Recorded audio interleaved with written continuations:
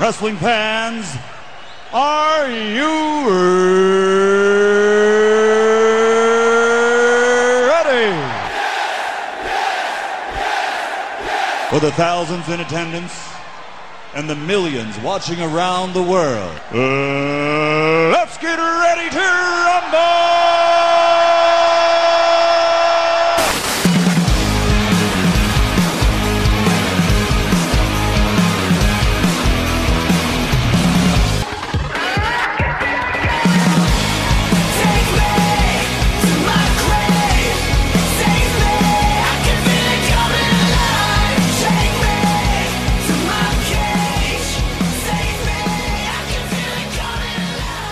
Here on WrestleRant Radio for Thursday, July 20th, 2023. Graham G. and Matthews here, as always, being joined by the one, the only, the illustrious Mr. Marceau. Brother, what's going on? Doing well, how are you? I'm still recovering from Dynamite last night in Boston, Blood and Guts, as we talked about earlier. My voice is still a little bit shot, so you got to bear with me, but we're going to save those thoughts for a little bit later on, talking all about Dynamite from last night, my on-site report from the show. I'm looking forward to talking about that. We will review Raw shortly, as well as one interesting note from NXT, a title change. Not a lot of people were expecting, and how it potentially could affect the SummerSlam card and the ramifications currently in WWE. But all this and much more on today's WrestleRant Radio. If you want to check out the show every single week, every single Thursday, here on WrestleRant.com, WrestleRantRadio.com, iTunes, Stitcher, Spotify, TuneIn Radio, iHeartRadio, Google Podcasts, Podbean, Amazon Music, and Pandora. Rate the show, review the show, subscribe to the show. Never miss a new episode every single Thursday. But let's get right into it, Mr. Marceau. I thought it was a good week for wrestling programming. Raw, I thought, was a pretty good show on Monday night in Atlanta. Very hot crowd from start to finish. And Dynamite, I also thoroughly enjoyed. Again, being there, I'm obviously biased, but in Boston, their TD Garden debut. The real Garden, according to you, right?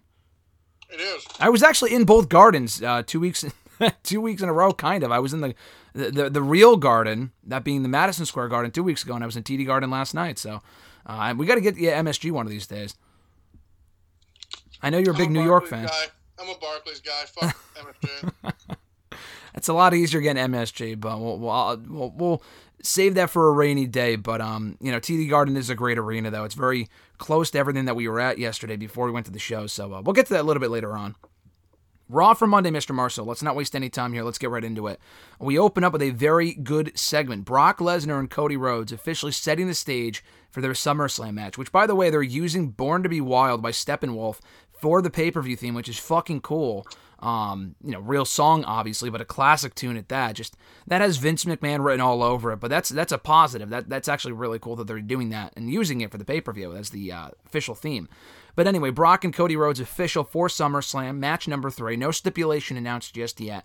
Pretty simple stuff here, though. Cody Rhodes comes out, gets the hometown hero of reception, calls out Brock Lesnar, doesn't get Brock Lesnar, walks to the back, gets destroyed with a chair when he's not looking, and Brock beats him up all around ringside in front of his family, including in the ring, and says, "I'll see you at SummerSlam, bitch," which was those same words in a different order were uttered by Ronda Rousey later on in the show, so they clearly did not match up scripts for their promos and what they were going to say, but that match was made official, Brock and Cody for SummerSlam. Cody's documentary, by the way, that he's been talking about for a couple of weeks now, Becoming Cody Rhodes, the new Peacock documentary drops, I think, on the Monday before SummerSlam, that being Monday, July 31st.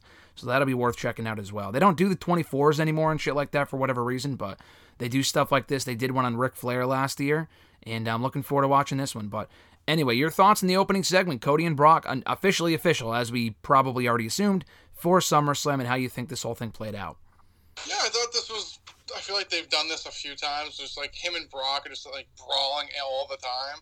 I thought it was done well. I don't think they announced a stipulation, which I figured would happen, so I don't know if we're going to get one, or we're just going to get another standard one-on-one match with them, but I thought it was pretty good. At least this direction we all start going in. It's not too surprising, but for what they've done, I thought it's been good. I'm interested. They said the music choice is good. I'm just waiting on a stipulation, honestly.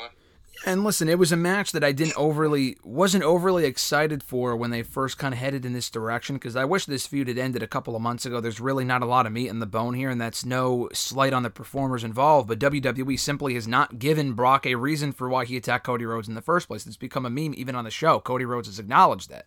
There's no reason why Brock went after Cody, so that then begs the question, why should I care? But they've done a good job of heating the feud back up. The crowds the last couple of weeks have been into it. And we have, I think, 2 Raws left before the pay-per-view, this coming Raw and the Monday after that. And they'll probably, hopefully, announce a stipulation then. I would only imagine. I know it's kind of implied, the winner probably is next in line for a World Heavyweight Championship opportunity, which I don't really want to see. I'd rather Cody going after the other belt over on SmackDown, but that's probably not happening anytime soon, if ever, but I assume it still will, just not until WrestleMania. But regardless, I really liked the segment, thought it was well done. We had Gunther and Matt Riddle running it back from Money in the Bank, this time in non-title action. The rest of Imperium were banned from ringside. Drew McIntyre not on the show. Filming a movie right now, Dave Bautista actually, not a WWE Studios film, but I don't know what the studio is. They were filming in Canada, so I guess it's not affected by the current strike going on. I don't know exactly how that works and how they're able to film over there, but not in the States. I don't know, but that's why Drew was not on the show this week. Gunther and Riddle in his absence, having a really good match, non-title. They didn't get a lot of time. This only went about 8-9 minutes, but I love their chemistry. They had a really fun match. Gunther goes over clean. That's key. He kind of goes off on the audience afterward and kind of calling out Drew McIntyre, who he will go face-to-face with next week on Raw. Now, we've said before this match is probably being made official for the pay-per-view. Are Gunther's days as Intercontinental Champion numbered? And your thoughts on the Gunther-Riddle matchup from Raw? I thought this was a good match. I feel like they've had pretty decent chemistry, and I thought especially for a Raw match, I thought this was pretty good. Like you said, I think we're going to see the end of Gunther, but I just also feel like he could retain here. I feel like getting the belt on Drew is nice, but I don't really see the longevity of it. Like, he's a main eventer. Like, yeah, I guess you could put the Intercontinental title on, but like Gunther's had this huge reign. It's not really going to prop the belt up or Drew, honestly. Like, if he wins the belt, he's going to face Gunther, okay? Then you beat him again, and then you'd go to, like, what heels or even you'd put in that role. I guess you could have, like, the Judgment Day and stuff like that, but I don't know. I feel like I would probably hold the belt on to Gunther a little bit longer. I don't know. I feel like it's not like the belt. Like, usually we always say, like, if the belt needs, like, a prop up, it's like, okay, put it on, like, a main eventer to, like, kind of get the ball rolling here, but with Drew, I just feel like he's above that, but they just haven't really put him in like a main event program, so I would keep on Gunther, but I could see him also losing the belt if that's their decision. Yeah, I mean, he seems like a pretty good candidate to take the championship from Gunther. I would not want to see that, not because I don't like Drew, but I'd rather see Drew in the World Heavyweight Championship picture. I'd rather see someone really elevated with that championship by beating Gunther. He's not been pinned since arriving on the main roster, really in his entire WWE career in the last 4.5 years. You could probably count the amount of people that have beaten Gunther and pinned Gunther on one hand. Drew being one of them, actually. He suffered his first loss of any kind at Survivor Series 2019 in that Raw SmackDown NXT elimination match. Drew pinned him in like 5 minutes, which was dumb, which they haven't referenced, and I don't expect them to, but you could, really. But he beat him. Ilya Dragunov beat him for the championship. I think he pinned him also in a tag team match back in 2020. I think that's about it. Braun Breaker, I know, beat him in an NXT Championship match in Gunther's final NXT title match the night or a couple days after WrestleMania last year. So I think it's just Braun, Ilya, and Drew are the only people to have beaten Gunther in WWE and have pinned him. So that's it. And Drew would not add his name to the list. He's already on that list. I just don't think he needs to be the one to beat Gunther for that championship. I just feel like you've come so far with him as champion, and you probably will not have another reign like this ever again. He's come so close to this record. He's breaking it in like a month and a half. So he has to survive SummerSlam. He'd have to survive the Payback pay-per-view as well over Labor Day weekend. If he could do those things, then he will become the longest reigning Intercontinental Champion of all time, which I hope he does. At this point, we're so close. That Mania, I didn't really care because it felt like Sheamus' time to win it would have been then, but he lost. So at this point, I would just break the record. Speaking of title changes, though, we had one on Raw this week in the form of the WWE Women's Tag Team Championships. Sonya Deville and Chelsea Green, your new WWE Women's Tag Team Champions. Now, I know it's hard to care because the titles have changed hands, 3-4 times in the last couple of months.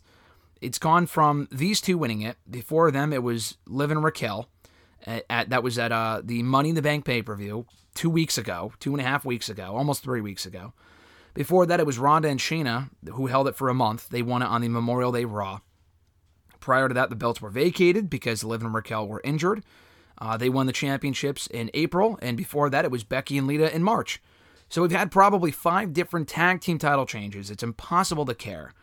Now, the fact that they did this doesn't bother me, because the way they did it made sense. Before the match, Rhea Ripley and Raquel Rodriguez got into it backstage, and Rhea Ripley, it hardly connected. It just didn't look good.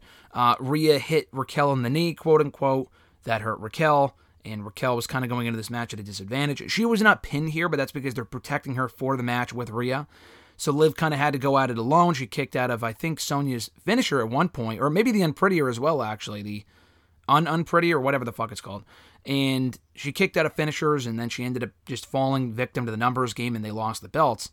So that's fine, because Raquel, if they're doing Raquel and Rhea either at SummerSlam or soon after or whatever, it makes sense for Raquel and Rhea, or rather Raquel and Liv, to not be tag team champions. My question then becomes, if that's the case, why put the belts on them in the first place? And then the answer is, well, they had to get the belts off of Ronda and Shayna for them to begin their feud. Why not have Isla Dawn and Alba Fire beat Ronda and Shayna in that unification match about a month ago? I mean, they haven't been on TV since, and that was 4 weeks ago. So we got more chaos in the women's tag team division. It's hard to care, but I do think ultimately this was the right move, albeit unexpected, just so you can get the tag titles off of Raquel and Liv, so it frees up Raquel for Rhea, probably at SummerSlam. Yeah, I mean, I think I just feel like you said it kind of literally you said it perfectly, honestly. I guess it's nice because they got the belts off Rhea or Raquel and Liv, but I mean, they should just had Isla and Alba beat Shayna and Ronda. That starts off their feud. And then if you really want to do Raquel and Liv to, kind of get their chance at the belts and that they didn't really lose, you could still do that. And, maybe Rhea screws, Rhea helps Dawn and Fire retain, and then that's how you get the genesis of that. You should just kept the belts on them. They would have had 2 big wins, and then they'd have some momentum. But no, you have them lose. Shayna and Ronda lose. Then, a couple weeks later, then you have Liv and Raquel lose the belts to Green and DeVille. I think, given the right push, I feel like they could be a decent team, but they basically have been a job team for the last few months. They're on Raw all the time, but they lose constantly. So, I mean, if they were built up a little bit more, I think I wouldn't have had that big of an issue with it, but they, like I said, they lose constantly. And when you could have just kept the belts on Dawn and Fire, they could have gained so much more momentum. We haven't seen them since. Just to put the belts on Chelsea and Sonya, I don't know, it's kind of like backwards booking, if you ask me. Yeah, I just don't get it. It just doesn't make a whole lot of sense. They are a fine team. They're going to be good fits as tag team champions, but there's no real division to speak of, really. They have Kaden Carter, Katana Chance. Most of those teams who beat them multiple... Didn't they already beat Green and DeVille, too? Yeah, they've beaten each other. Katana and Chance and Carter, rather, they beat in their debut match, I think, or in another match. It wasn't their debut, but it was soon after. It wasn't their debut. It was it was the next week. Yes. They lost to Baszler and Ronda their first match, but they beat DeVille and Chelsea Green in 3 minutes. Yeah, and then last week they already lost to him too. They had a match last week, did DeVille and Green against Chance and Carter, and they beat them then, so it's not I guess you can go back to it, but I've already seen it twice in the last month, so I don't really care about that. We have also yet to see any of these women as the tag team champions go to NXT. That was the whole purpose, I thought, that they could defend them in NXT. Now, I don't really care about the division, not because of the idea of it, but because of how they booked it. I think everyone can agree with that. They have some teams in NXT that, they have Lola Vice, Elektra Lopez. I guess we have, heel tag team champions now, so... You have Yulisa Leone, I think her name is, and Valentina Feroz. You have that tag team there, among others. So, I don't know. I don't really understand what they've been doing with the tag team division. It's always been a mess. This is hardly anything new. I'm not surprised, but this is the right call to make Raquel champion-free going into that matchup. But I honestly kind of like the idea. I don't think they're going to do this, but I like the idea of giving Raquel to Rhea first, and then building to Rhea and Liv. Now, I know neither match is going to be a barn burner by any means, but I do think, they could be actually, because Rhea's had great chemistry with both women.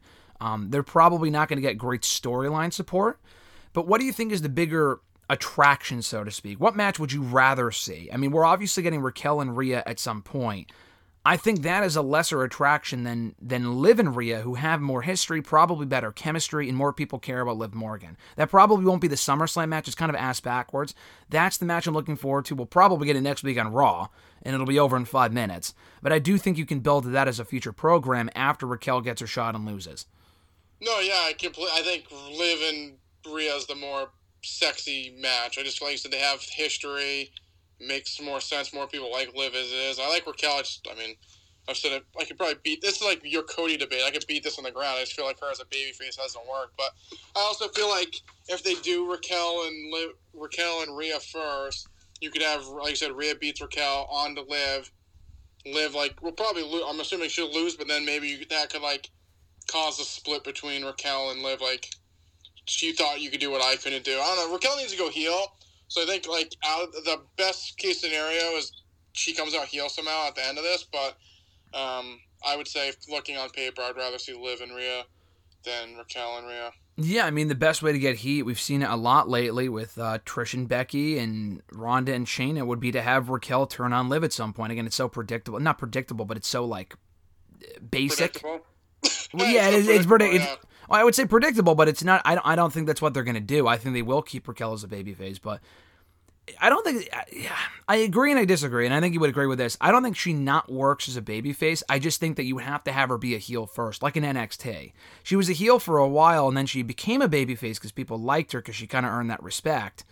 She wasn't the most compelling character of all time, but she had a pretty good character arc, and it made sense for her to turn face because Dakota turned on her, and they were a heel duo. So it made sense. We haven't really had that on the main roster. Her character arc in the main roster has been her showing off her back, and that being about it. She's won the tag titles, 3 times?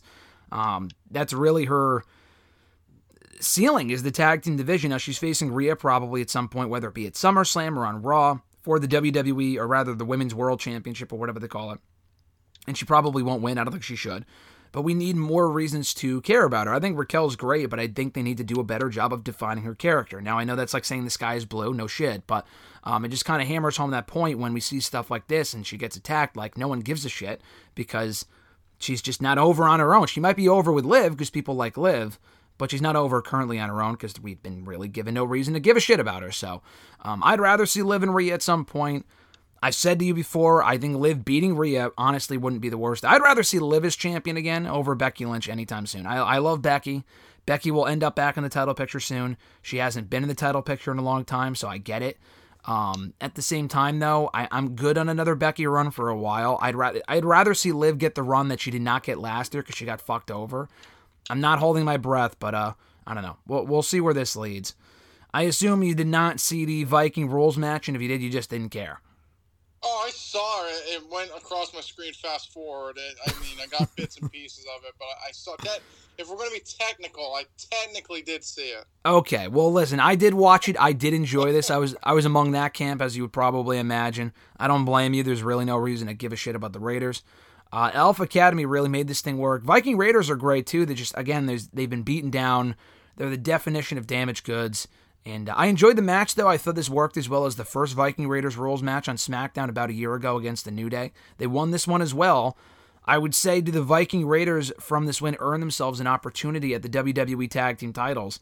But based on what I saw after the show, Alpha Academy are saying that the feud isn't over, so it seems like another match might be happening soon. Oh, jeez, please no. I mean, I feel like we always say we need feuds that have not on the titles, but I just feel like neither team.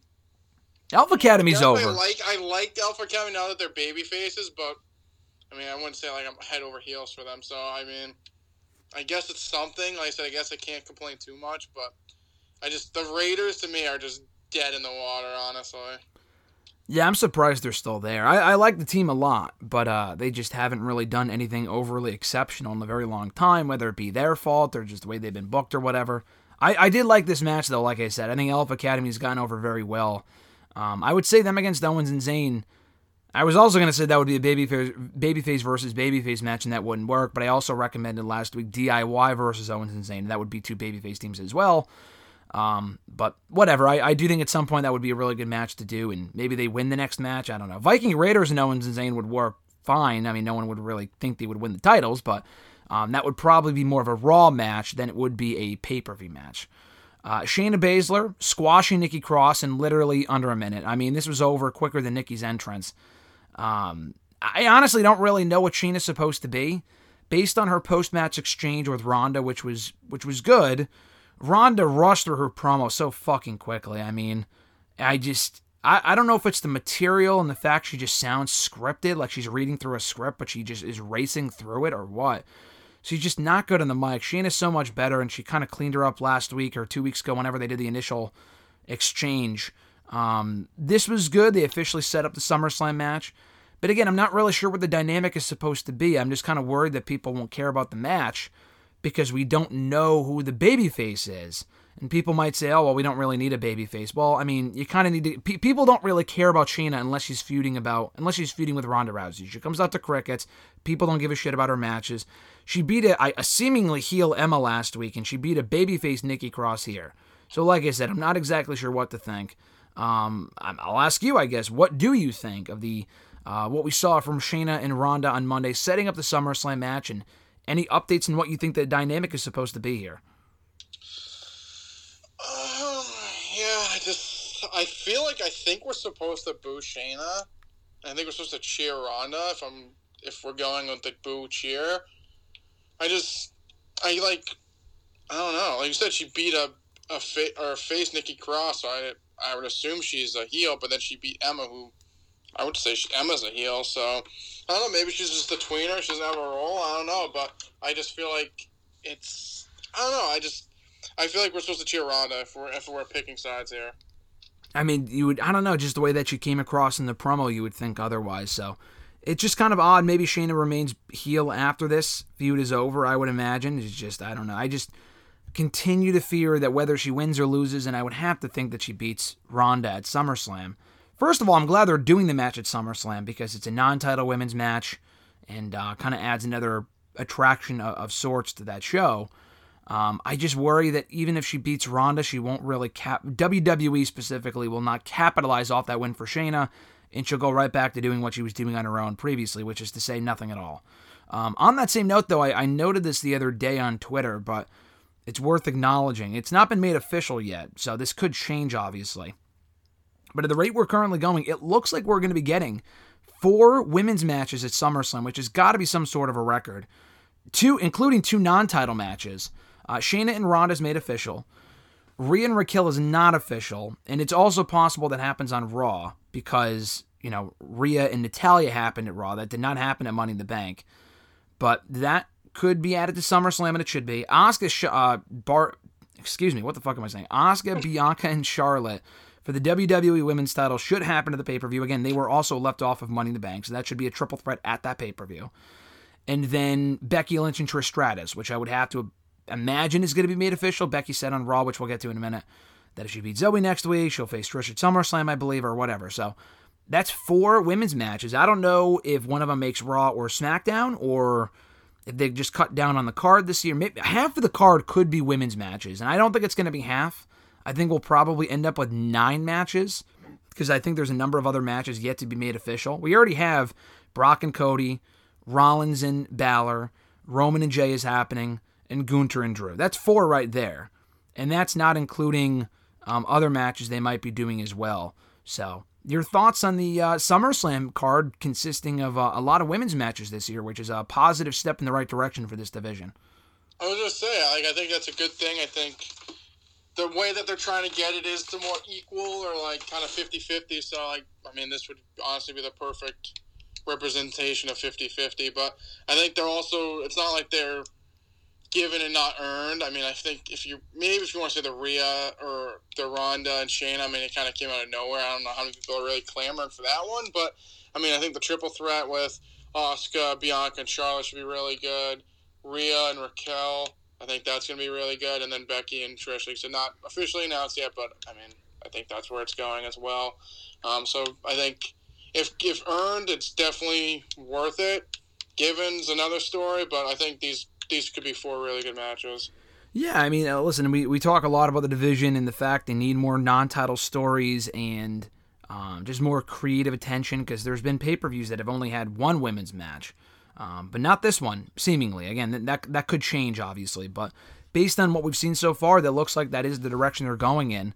And no women's tag team title match. I'm all upset, I know. But, beyond that, I think they've done a good job of crafting the card and adding more women to the show and making it matches that matter. It's not a number 1 contenders tag team title, like none of that bullshit. Like this is a match.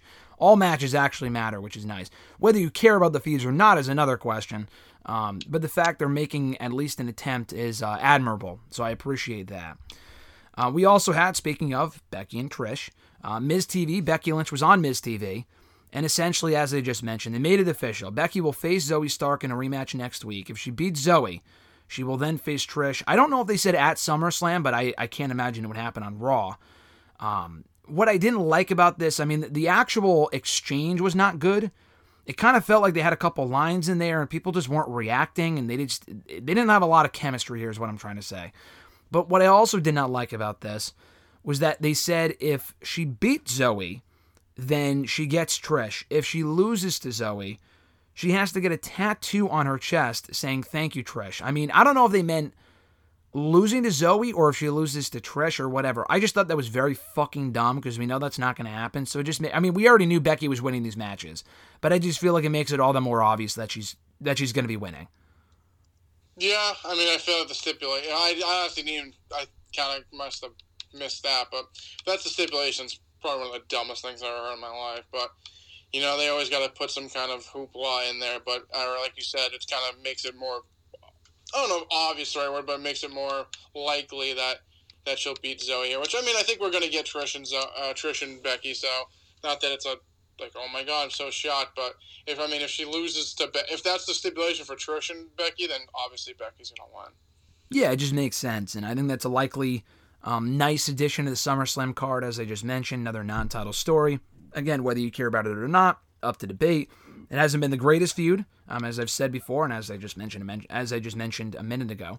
But they're trying with it. It's keeping Becky busy outside of the title picture. It's better than her just being out there winning random matches. So I appreciate that what they've done with these women involved, and Zoe's getting way more TV time out of it than she would be if she wasn't involved in the story. I mean, look at the call-ups in the last couple of months since the draft back in late May, or it's been almost 3 months actually, since late April, early May. On Raw specifically, they got, I don't even know if Odyssey Jones is alive. He got drafted to Raw, but there has not been a single mention of the guy. He might be in the back of a milk carton. I mean, I don't know if they went back on that one. It's not like he's in NXT. I assume he's hurt, because I don't know what the fuck happened to Odyssey Jones. He might be dead. I kid, but hopefully, seriously, he's okay.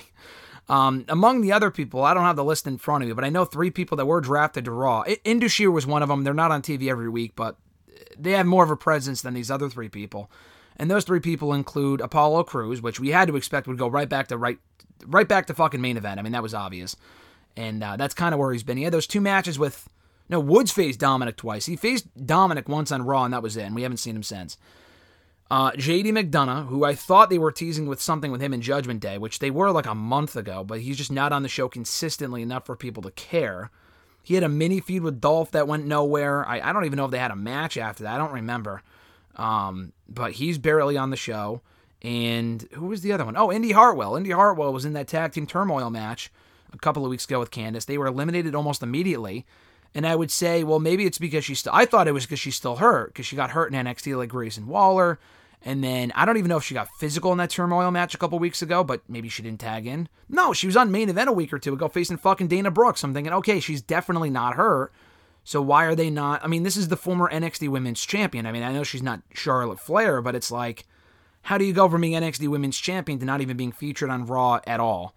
I just don't understand that whatsoever. So I feel like they just might have too many people on the roster at this point. They have a problem where they just call up too many people or they fire everyone and they have no talent. Like, they need to find a happy medium of a number of people on these shows that they know what to do with them. Otherwise, we end up in situations like this, dude, where we just don't see these people from week to week and they wonder why they don't get over.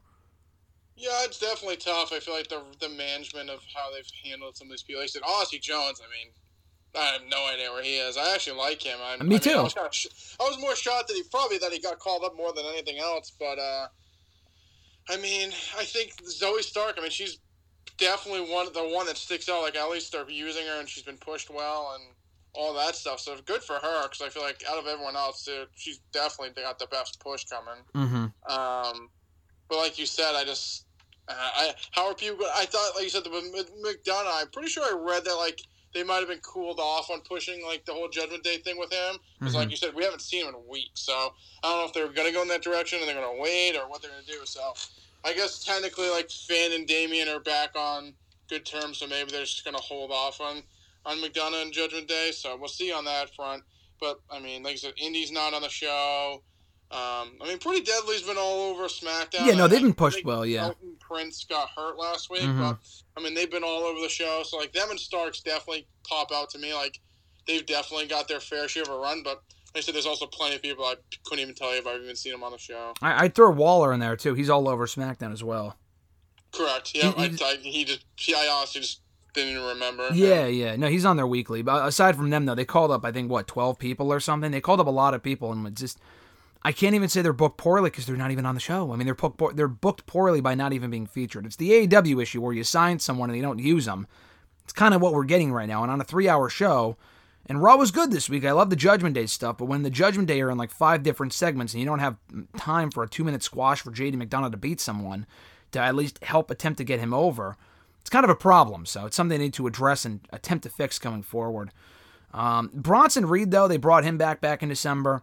Hasn't been involved in a lot of notes since then, but at least he's been on the show pretty consistently. I will say that Bronson Reed is someone they've tried to get over, and he's gotten over decently. I mean, he could still use better reactions, but he's doing his best, and he's a very talented guy, so I'm happy to see him doing well.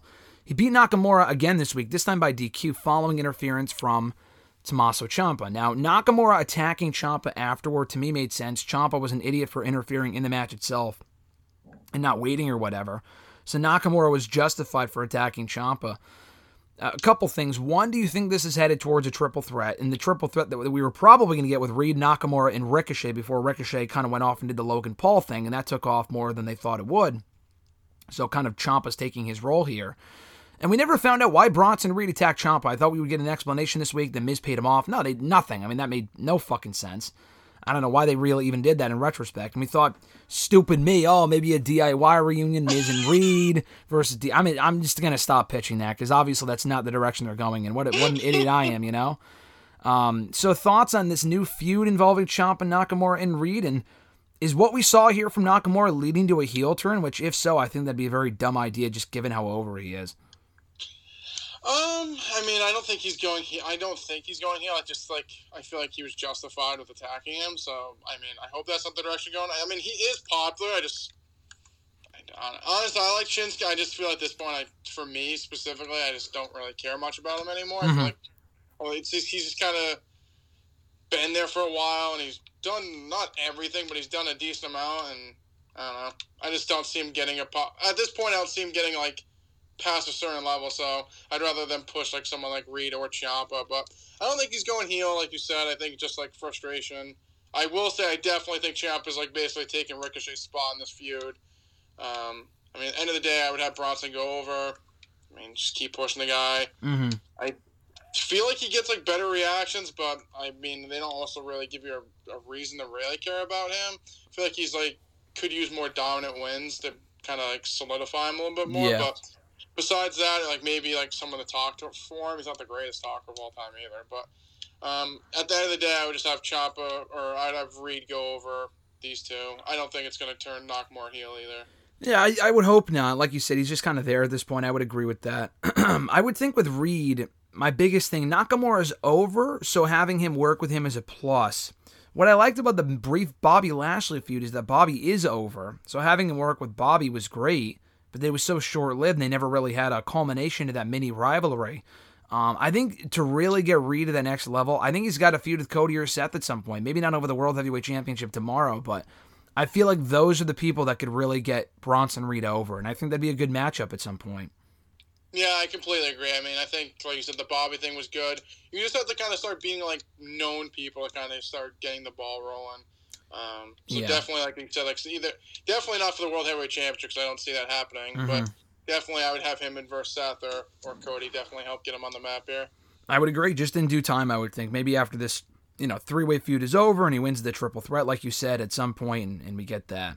The main event of the show became an undisputed WWE Tag Team title defense, as announced earlier in the episode, with Sami Zayn and Kevin Owens defending against the Judgment Day's Dominik Mysterio and Damian Priest. Real good match here. Owens and Zayn, I mean, listen, if you try to tell me that these two have cooled off since WrestleMania, I would call you a liar. Just because, I mean, they're not competing for the World Championship, but they main event Raw almost every fucking week. They've had a ton of defenses since WrestleMania. They've had great matches. I mean, they're working with all these teams, Imperium, Pretty Deadly, the Usos, Judgment Day, and they're killing it every fucking time. I mean, these crowds love Owens and Zayn. And they're still getting mic time. They're entertaining. I mean, this is exactly what I wanted out of a tag team title run for them. And they're killing it. And this was another really, really good match. Finn Balor and Rollins, by the way, was made official for SummerSlam earlier in the show. So that's happening. But I just thought this was a really good match. It didn't really set anything forward.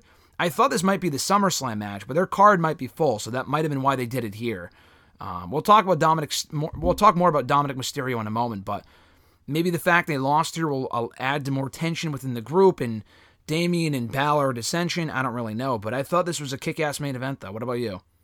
No, I thought this was really good. Like you said, I will say, compared to where they were the Bloodline, obviously Zayn and Owens has cooled off, I guess, in that aspect. Like, they're in the hottest thing going. Sure, yeah. But like you said, they also have been, like, to that point, yeah, they've cooled off a little bit. I mean, like you said, they're literally main eventing Raw every week. They're all over the show normally.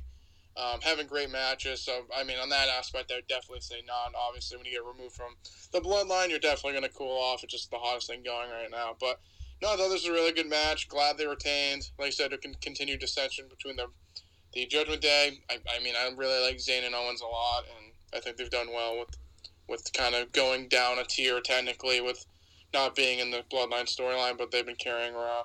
I agree. No, they've done a great job with it, and I hope they can kind of continue that. And I don't know who's next in line for a title opportunity. I mentioned the Viking Raiders earlier, which is a step down in competition, obviously. But, you know, they won the Viking Rules match, so they want to do that as a Raw match or as a Raw title defense. That's perfectly fine with me. Maybe not pay-per-view worthy, but it is what it is. So Dominik got pinned here only for the second time since WrestleMania, the first being at Money in the Bank against Cody, I believe. I don't know if he's been pinned otherwise. That's what the commentator said. But he immediately bounced back on the next night's NXT, beating Wes Lee for the NXT North American Championship. Dirty Dom does it again, my friend. He is now a singles champion in WWE for the first time. He's a former tag team champion with his father, but never a singles champion until now. I like it. I mean, I don't know how to feel about it. Someone asked me about it yesterday in hashtag. It's not like, oh man, I'm freaking out. This is so great. I'm not saying it's not great. I'm just curious to see where it goes. Maybe that's why I'm hesitant, because the Solo Sikoa thing I thought made sense because it was... He was feuding with Carmelo all of last year, so for him to come back and give Carmelo his comeuppance and take the title was fine, even though they took it right off of him like a week later, which was kind of dumb. I don't really know where this is going. I mean, they got to give him a real run, though, even if it's a month. And I guess this means Dirty Dom is facing Mustafa Ali at the Great American Bash. It's also what kind of throws me for a loop, because Ali and fucking Wes Lee were feuding, so the fact that's kind of cut short is odd. But listen, it adds more gold to the Judgment Day. Rhea's got a belt, Damian's got a briefcase, Dom's got a belt, Balor's the only one. So it kind of adds to the idea that Balor might be the weak link of the group. But it's a cool development. I'm just curious to see where it goes. No, yeah, I liked it. I mean, I was pretty, not that I was overly excited, but like I think to kind of keep his momentum going, specifically Dominik, he needs like something to crow about. So, I mean, it's not a main roster title, but I mean, I think he could probably use the work in NXT anyway, so, I mean, I like it. I didn't have any issue. I saw people, like, crying on the internet, like, why would they do that? I mean, I think it makes sense. I mean, they're all over Raw. They kind of, like, I think he needs something to kind of, I mean, he's kind of like a loser in a sense, so he's kind of like, he's like a chicken shit, so, like, he needs something to crow about. I mean, he has Rhea, but, like, him now saying, like, he's a champion, like, that'll just go right up the fans' ass even more, so I like it. I don't have a problem with it. It's better than him winning, like, the Intercontinental Championship in the United States at this point when I don't think he's totally ready for that. Mm-hmm. So I think it's a good start. I mean, like I said, always be hesitant because you never know what the hell's going to happen. But I think it's a good start. I'll start with that. I'm not going to say it's a great decision ever because next week could be terrible. But I think it's a good start, and I like the idea. Yeah, so that's my point. Like, I don't want to speak too soon because I feel like it could be a scenario where, like I said, as of right now, I think Ali, it's not the match where it's him and Lee one-on-one, title or no title. No, I think Ali now faces Dominik at that Great American Bash show, which is kind of odd because Ali's now a heel, so... All right, he's a babyface parading, or he's a heel parading as a babyface, masquerading as a babyface. So I'm not exactly sure. But I would think this, to me, would be a fucking waste. If they did this and it worked out because they got a rating spike on Tuesday, too, as they did for the Gold Rush shows with Seth Rollins on it and the following week on week 2. But I would hate if they turn around on Tuesday and give it right back to Wesley, whether he beats Dominik for it or they vacate it or whatever. I just think that's a waste. I mean, Wesley's been champion for so long now that to have him just end it this way, he had been champion since October. That's a really long time. So for him to turn around and lose it only to get it back a week later, to me, is very fucking dumb. I would not do that just for a quick shock moment. But I would assume this is part of WWE's attempt to make NXT more must-see, right? And give more crossover appeal between the two brands by having Dominik walk around on the main roster as the NXT North American Champion? Oh, definitely. I mean, I think that's, I'm no businessman, but, I took a couple classes at college. I think that makes a lot of sense. I know they're coming up with their TV deals coming up soon. Got to make it more sexy for the network to renew. They've been doing better ratings. You said it, and I think I've said it. Like, I wouldn't say NXT is the greatest show ever, and people are like, "Oh, this is way worse than when it was black and gold." But the ratings they've pulled the last couple of weeks with just a smaller or a little bit more inclusion from main roster people. I think I saw a note, it was like the segment with Dom and Wesley was like 844. That's really good for NXT. I'm surprised they do the numbers they do now, let alone that. So I get why they do it. I think the Judgment Day is the bloodline of Raw. I think you'd be dumb to not think that. But no, I think it's a good step, especially for him who probably needs more seasoning. I think anyone with a brain would say that. I think just with how the Judgment Day caught off, I think there were probably reports he was going to go back down to NXT because, he's not the greatest in the ring, but that kind of caught fire at the time. But no, I think it's good. Like I said, I think it just also helps to give him it's another thing to crow about and people to boo him and get pissed because he's just going to be like, oh, look, I'm a champion. He's just a little chicken shit. Yeah, no, listen, he got great heat for it. It made for a great reaction in the NXT arena on Tuesday. So I am curious to see where it goes. It is working. I would say, like everything you just mentioned, I completely agree with. If it felt forced, I would have an issue with it, but it doesn't. Like even the Rollins thing made sense. I mentioned at the time, I don't like the fact that he's on NXT defending his championship and Roman Reigns would never be caught dead there. But, aside from that, the idea that, people are calling people out and people show up for one-shots and whatever. If it makes sense and they're putting the NXT people on the main roster as well for quick appearances like Braun Breaker, like Carmelo Hayes and people like that, to kind of prepare them for when they are eventually on the main roster down the road, I think that's great. So I like the move. I'm skeptical seeing where they go with it next. Great American Bash is next Sunday, so they're going to have to figure out what the situation is as soon as NXT on Tuesday. But I am looking forward to seeing where they go with it from here. I think Dominik as a champion is going to be... like you said, it's perfect because, one, he needs more experience. He wrestled his father at WrestleMania, I know, but, he's not the greatest in the ring. And that Cody Rhodes match at Money in the Bank was pretty basic. The match was pretty good on Tuesday. But you're not going to give him... There's no titles to give him on the main roster. You can give him the tag titles maybe, but that's about it. Gunther's busy. Theory's on SmackDown. He's a heel anyway. Him as North American champion kind of makes perfect sense. So I like this, and I'm curious to see where it goes going forward. As we jump on into AEW on the Blood and Guts show from Wednesday in Boston, like I said, being there live, very fun show. One thing I forgot to mention last week that I wanted to, that was newsworthy at the time, the fact that, we have these Blood and Guts shows every year. This is the first one in July. The first one was in May. The second one was in June. So every year, these Dynamite shows, they call it like the biggest one of the year. Blood and Guts, Winter is Coming. They do Grand Slam, among other shows. There was talk last week from Fightful that Warner Brothers actually wants more AEW pay-per-views. Now, they did confirm All In's going to be on pay-per-view, and I don't think that's a knock on AEW for like, oh man, it should have been on Max, and it would be a lot cheaper if it was. Obviously, it would be. I don't think they could do it, not because of an AEW issue, but because the Max service itself is not ready for live streaming. So it won't be ready by then. I don't know when it's going to be ready, if ready at all. I would assume that's the next step.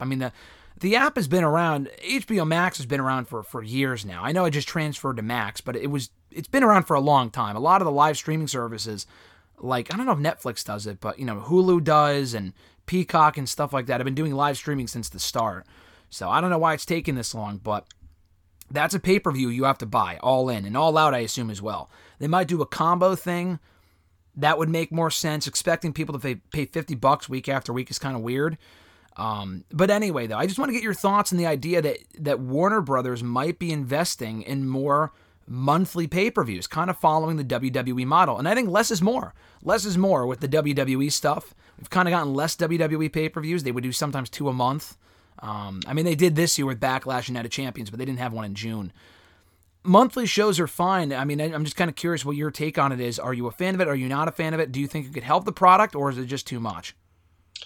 I mean, I'm with you. I feel like less is more. I mean, I know WWE does it, and I wish they did less, honestly. Or just, like, used Raw and SmackDown to, like... I feel like I get it to a point, but I feel like they could also use Raw and SmackDown to prop the rating, and, like, that could help as well. Like, make it me more must-see if you did, like, I wouldn't know if I wouldn't change the name like AEW does, like Winter's Coming and all that. I definitely wouldn't do that, but like use Raw to like showcase stuff instead of having a pay-per-view. It's nice. I mean, I think it could help the rating a little bit, and I mean, I think it's better than just a pay-per-view every month. But I also feel like with the string of WWE's been doing lately, I don't mind having the pay-per-views every month. I feel like they've all been pretty decent shows.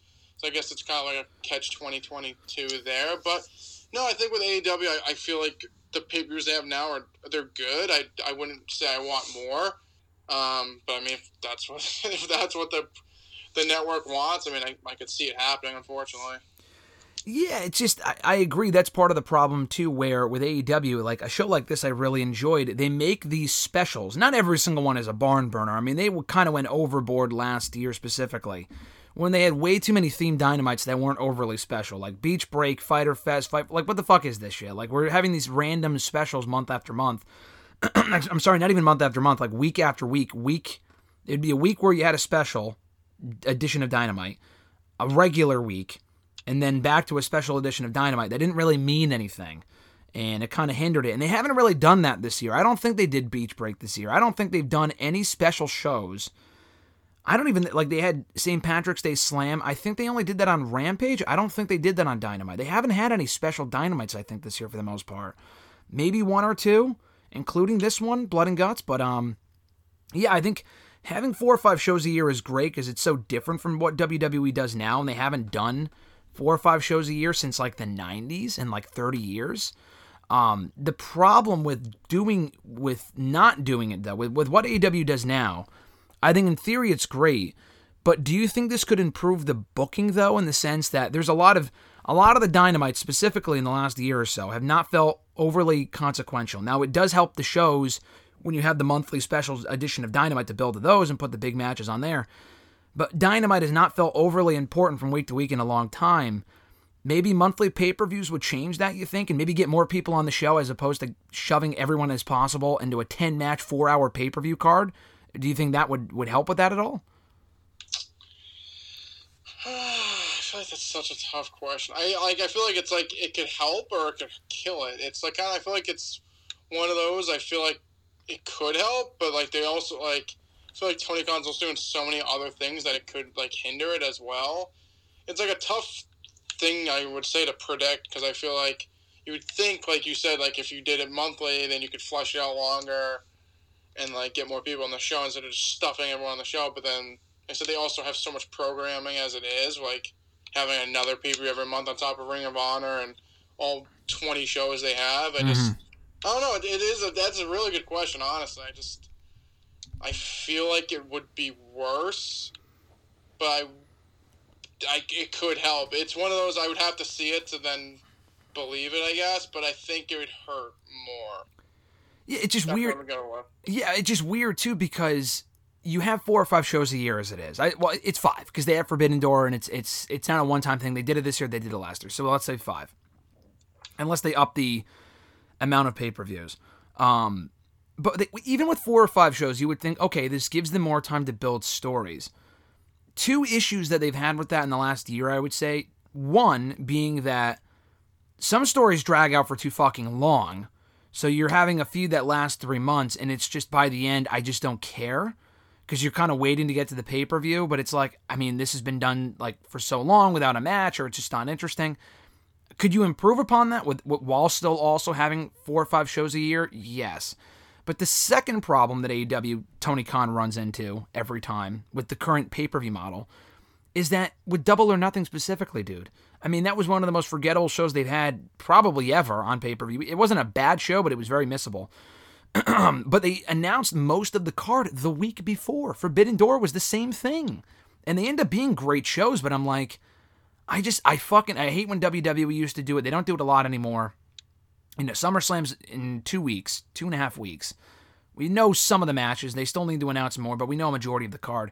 AEW doesn't know a majority of the card, and they announced 90% of the card. Ring of Honor didn't have any matches a week ago. I mean, it's the same issue they're having with Ring of Honor right now. I think monthly pay-per-views might be able to cut back on that. That might be one positive.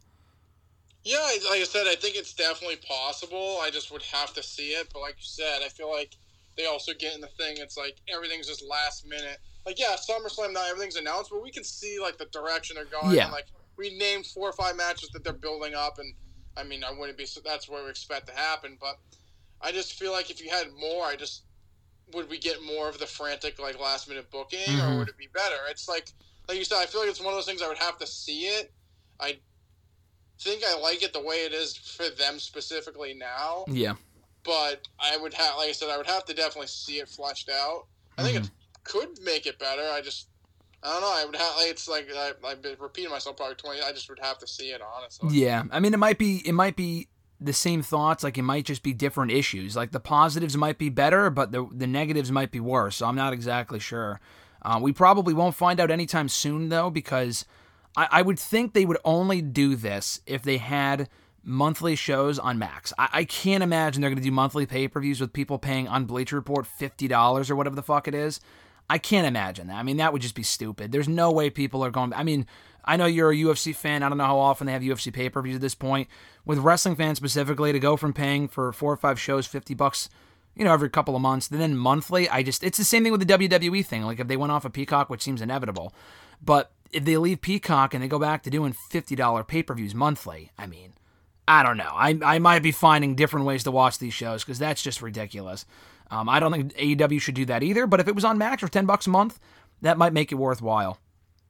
But talking about Blood and Guts real quick, the show itself I had a lot of fun at, actually. It was a packed crowd in the TD Garden in Boston. I was surprised, as you were, that they ran that arena because they've done the... is it Agganis or Agganis? How do you pronounce it? Agganis Arena. Agganis Arena. They've been there multiple times, as obviously we've been there. They were there for the second ever Dynamite back in 2019. No, they ran the TD Garden. It was pretty packed, and I think the announced attendance, according to WrestleTix, I think they did, unless they sold more tickets at the last minute, but I think they were $800 tickets short of a sellout. And it looked pretty full, too, being in the building, so that was good. But to open the show, they had Jack Perry coming out with new look, new music, beating Hook for the FTW Championship. Hook's first loss, I believe, in AEW, first time he's been pinned, and losing the FTW title. I thought this was a lot of fun. I'm liking heel Jack Perry so far. The new music was interesting. I don't know if I hate it. And with the FTW Championship, I'm hoping he wins it and then tosses it in the trash. If he wants to disrespect Hook and Taz, he's got to take the belt and throw it in the garbage. I feel like that's the only solution at this point. No, I agree. I mean, I think it's nice to get him going here, but the belt means legit nothing. So if I was him, like you said, throw it right in the garbage where it belongs, and we'll keep on moving. But like you said, the music, I mean, it felt very Gunther-esque, but I mean, it's different than the whoa, whoa, whoa, whoa, whoa, whoa, whoa, whoa. So it's a good start. You like that rendition? You're welcome. That was pretty good. I think it was. Oh man, I forgot the band, but whatever the band is, you did a better job than they did. So Baltimore. Hey, listen, you know your bands. Tarzan Boy by Baltimore. Yes, I thought I was listening to Baltimore just there, but it was a good match. I like where they're going with it. Heel Jack Perry's far better off currently than what Jungle Boy was doing right before he turned heel. So, and it gives both guys something to do. So I like this a lot. The Baker Squash really seemed to only exist to get women on the show because they were not on the show otherwise. I wish it was a more meaningful match. I mean, they just got her out there to rebound from the loss to Ruby Soho from a couple of weeks ago, and that was really it. So, nothing really to say there.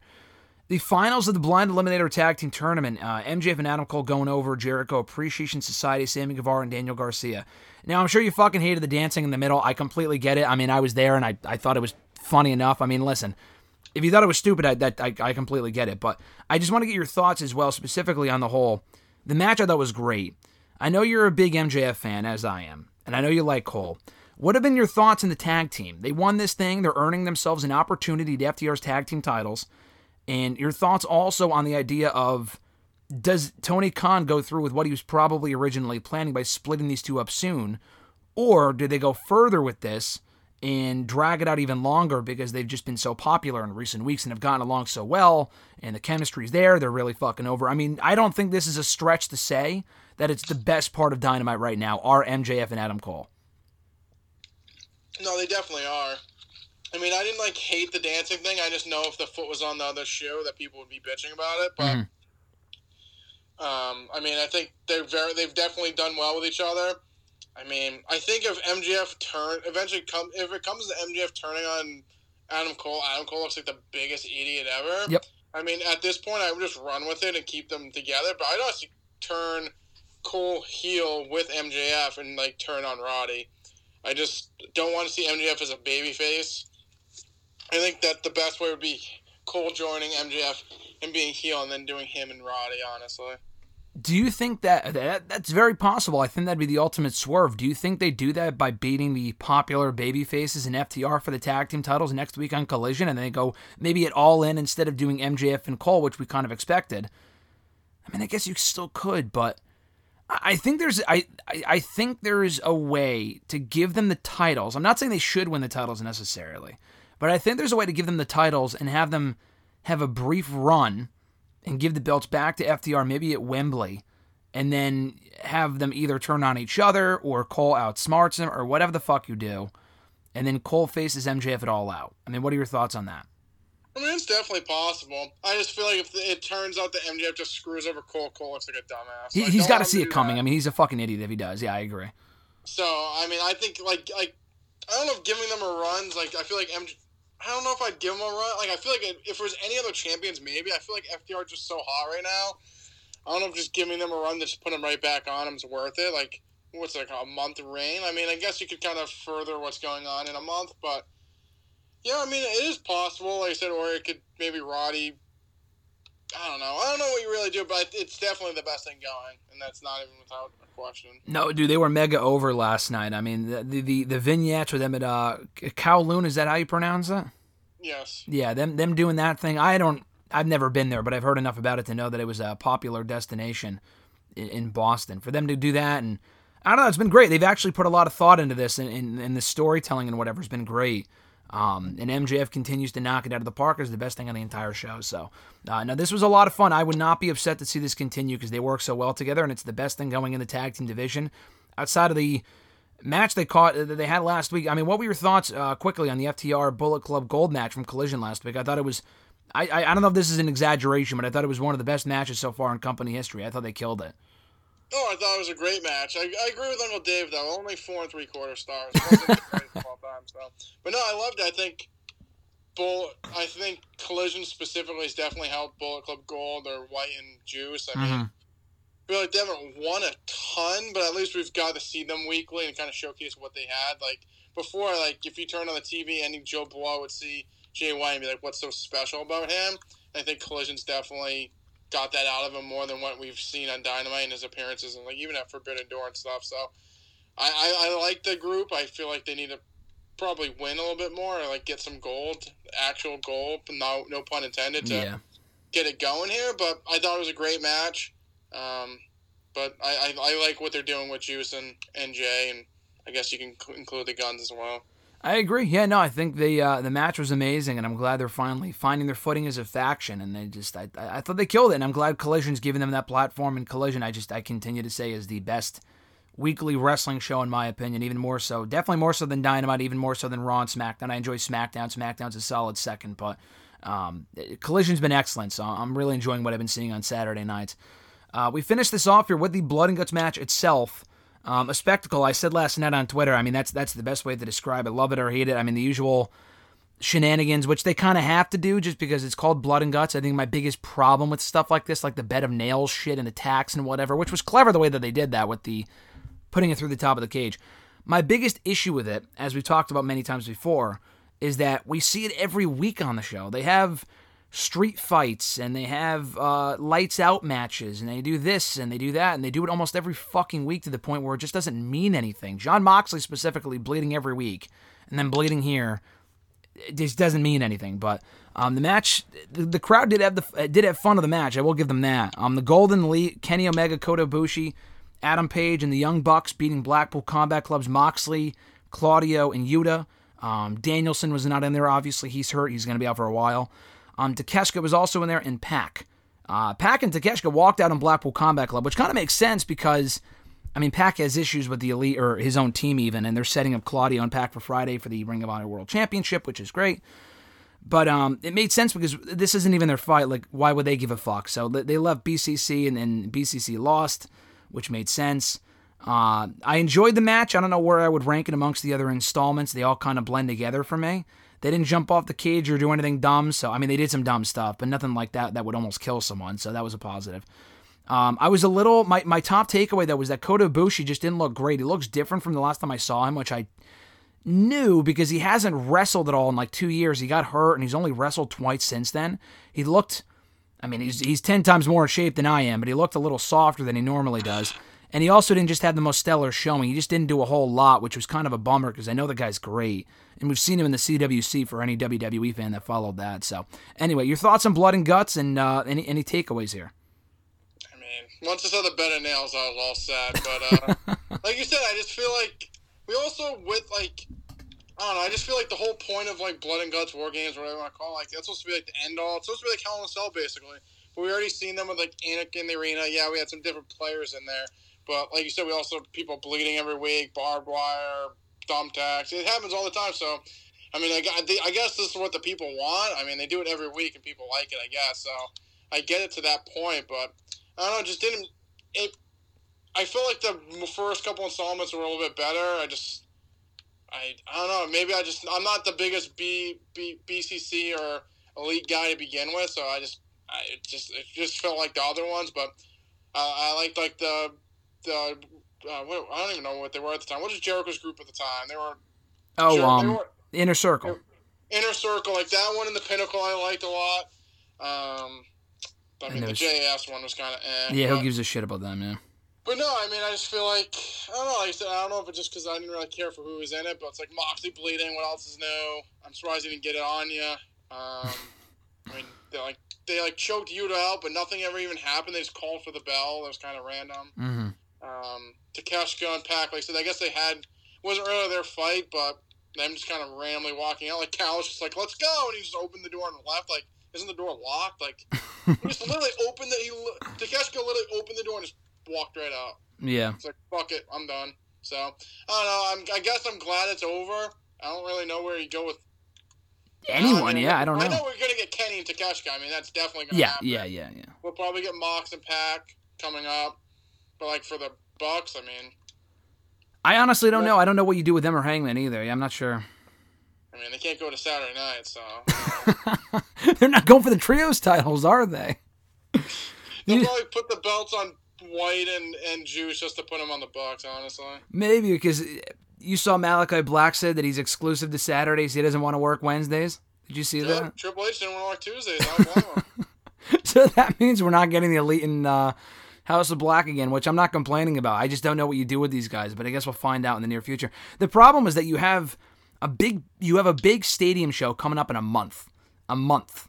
That's not that long. I mean, you only have 4 or 5 Dynamites left, and I don't want to see a card put together at the last second. Now, I know they sold 80,000 tickets. I think that's amazing. But for people that are watching and are not going, I want a good show. And I know MJF and Cole are either going to face each other or be in a tag team match, like we said. But the rest of the card's kind of up in the air. Maybe Jamie Hayter's back by then to face Tony Storm. That's an option. Omega and Takeshita seems to make sense. I don't really know what else you do. Like this, I don't know if Punk faces Ricky Starks.